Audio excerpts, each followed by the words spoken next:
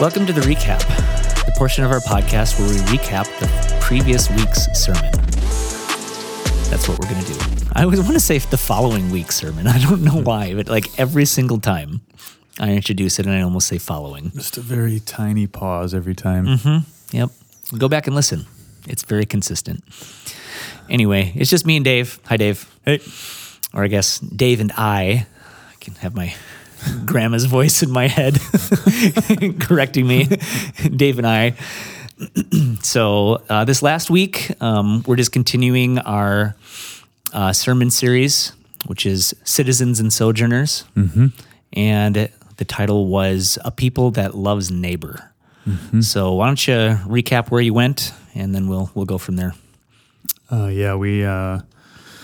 So the week before we looked at love the Lord your God with all your heart, soul, mind, and strength. And so went to the passage in Luke 10, where coming out of that interaction, coming out of that same commandment being spoken as kind of the first and greatest commandment, and the second is like it, love your neighbor as yourself. The lawyer, desiring to justify himself, says, who's my neighbor? And then Jesus jukes him and tells him a story. And so went there because it just seems like the clearest place where that question kind of gets unpacked by Jesus in a parable. So first, just talked about how loving God and loving neighbor have to go together. As we love God with all our heart, soul, mind, and strength, we're going to be transformed to be like Him and to have His heart by the power of the new birth. And God loves those made in His image, and therefore transforms our hearts to love those made in His image and to move towards them with mercy. I even talked about the example in the Old Testament of the parapet. Which is like that was kind of, I didn't plan that, but it just came out of the thing on the roof that, keeps people from falling off. And man, how is that? Why would I want to know about that? And I'm like, man, that's an example of loving your neighbor.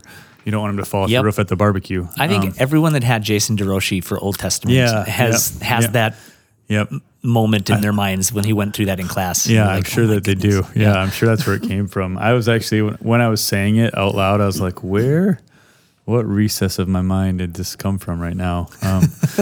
There's always 3 or 4 conversations going on while I'm up there preaching. So it's the same thing when I'm leading worship. It's crazy. Don't ask me. A lot of stuff going on. But so I talked about that, just how like God's heart is expressed in God's commands, and how Paul says to the church, like this is how you fulfill the whole law: love your neighbor as yourself. So then we looked at the lawyer who's trying to justify himself, and I just talked about how easy that is to do. We want a checklist. We want to know who our neighbor is exactly because we're busy and we have things to do, and we want to be able to, I said he was not trying to be self-giving in his love to honor Jesus. He was trying to be self-serving in his love so that he would maintain his place of honor. And just how much harder it is to not just have a checklist, or the boundaries of what love is required, but to have a heart that loves our neighbors wherever we are. And so then we moved into the story, where I just think it's funny to imagine these situations. Imagine asking Jesus a question and sometimes he just starts drawing in the sand. Jesus, what are you doing? And this time he just tells a story. It doesn't tell us there's any dialogue in between.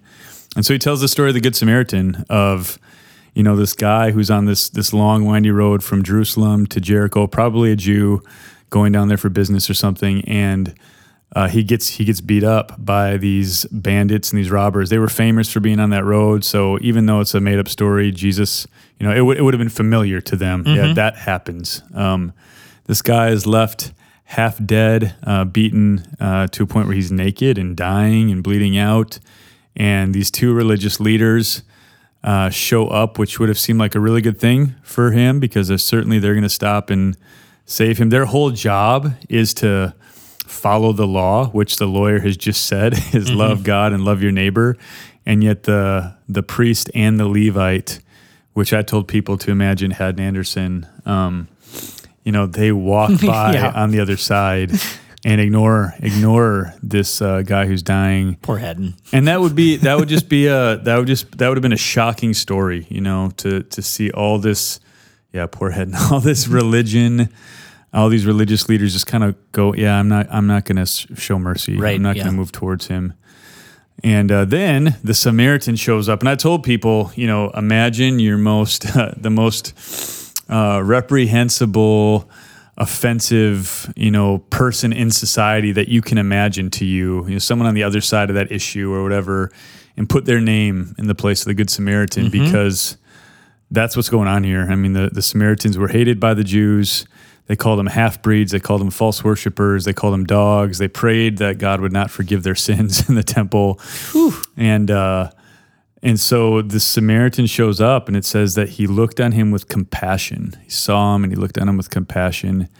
And then Jesus tells this elaborate story of this guy loving his neighbor who would have been his enemy with costly, all-in love, binding up his wounds with his own clothes, anointing him with oil, putting him on his own animal, bringing him to the inn, taking care of him overnight, giving 2 months worth of rent money, and saying, hey, whatever else you need, I'll come back.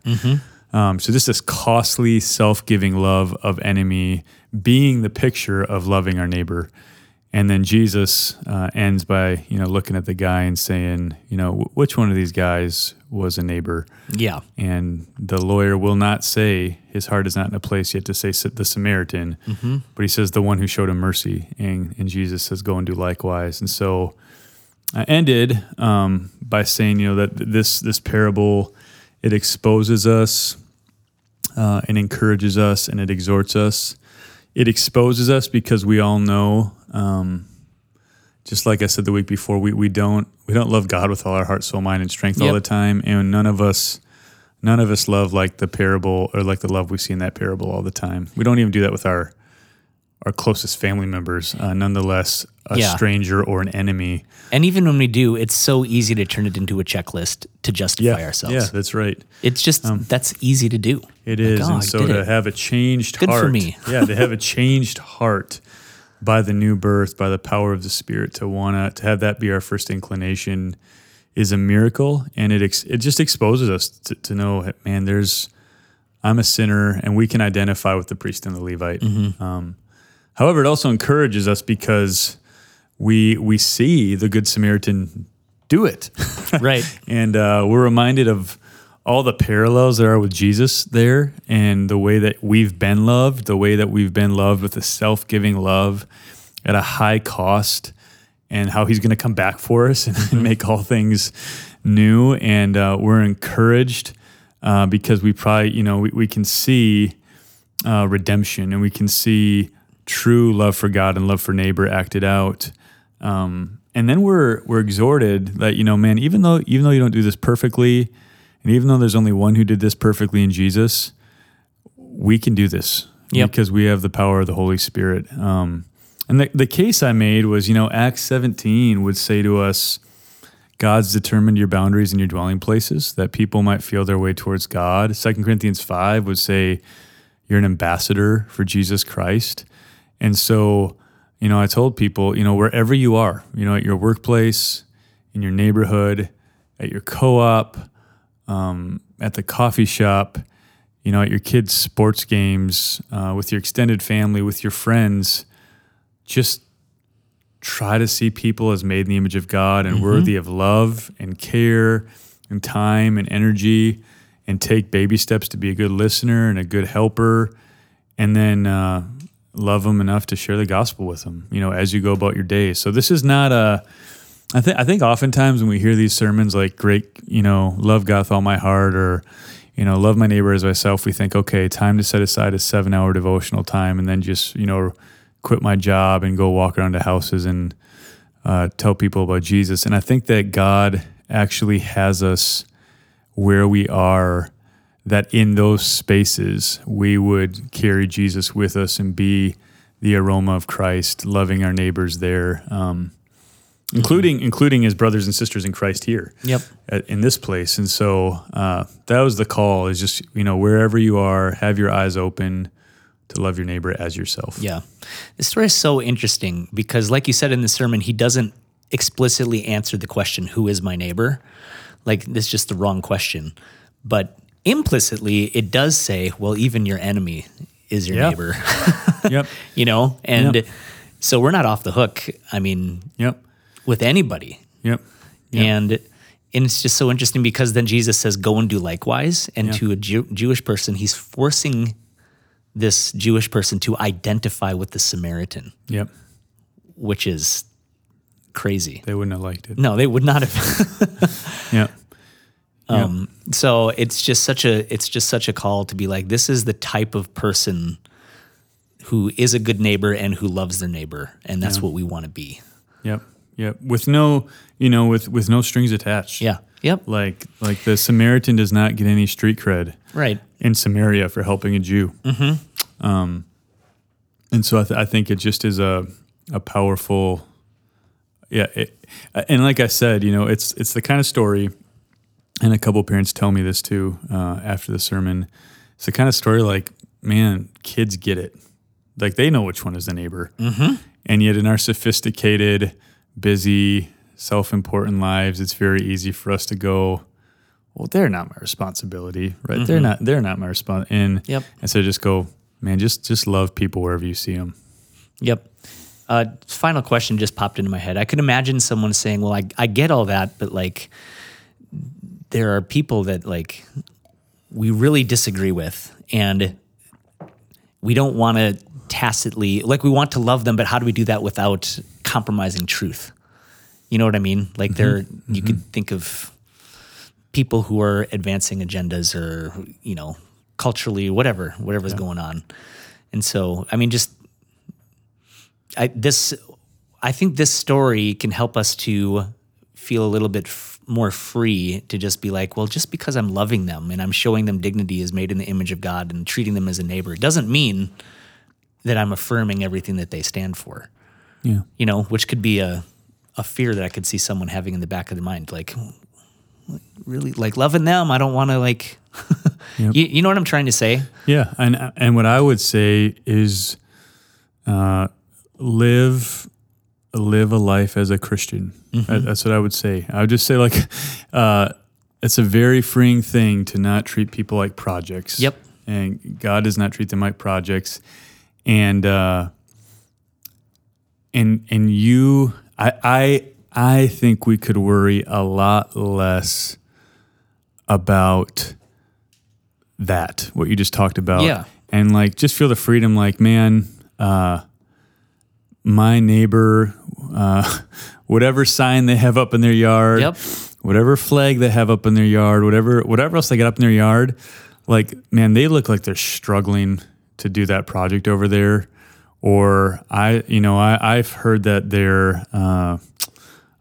their grandpa just died, or I just think we have all the freedom in the world to go, hey, can I help you? Yes. Can I love you? Mm-hmm. I heard about your grandpa. I'm so sorry. And when the time is right, there's going to be all sorts of opportunities to say what you believe, and to say where you stand. And and I'm all for, like, I think there's a place for the kind of cold call evangelism. Like, I think there's a place for that. Mm-hmm. I think there's a place for intrusive and even confrontational, like, conversations with people that when the Lord does that. Mm-hmm. But I think 98% of the time, the truth is best served and best received in the context of relationship and in the context of love. I mean, my father-in-law used to say about pastoring, but I think this is just true about humans, that they don't really care what you know until they know that you care. And I think that would be a way to think about loving our neighbors as ourselves. Yep. And I'm just not very worried that my kindness is going to lead someone away from Jesus. Mm-hmm. Yep. That's good. Yeah. I just wanted to say that because I could see that being a conscience barrier. And, so good. All right. Great. Thanks, man. Looking forward to the rest of the series. Awesome. Thanks.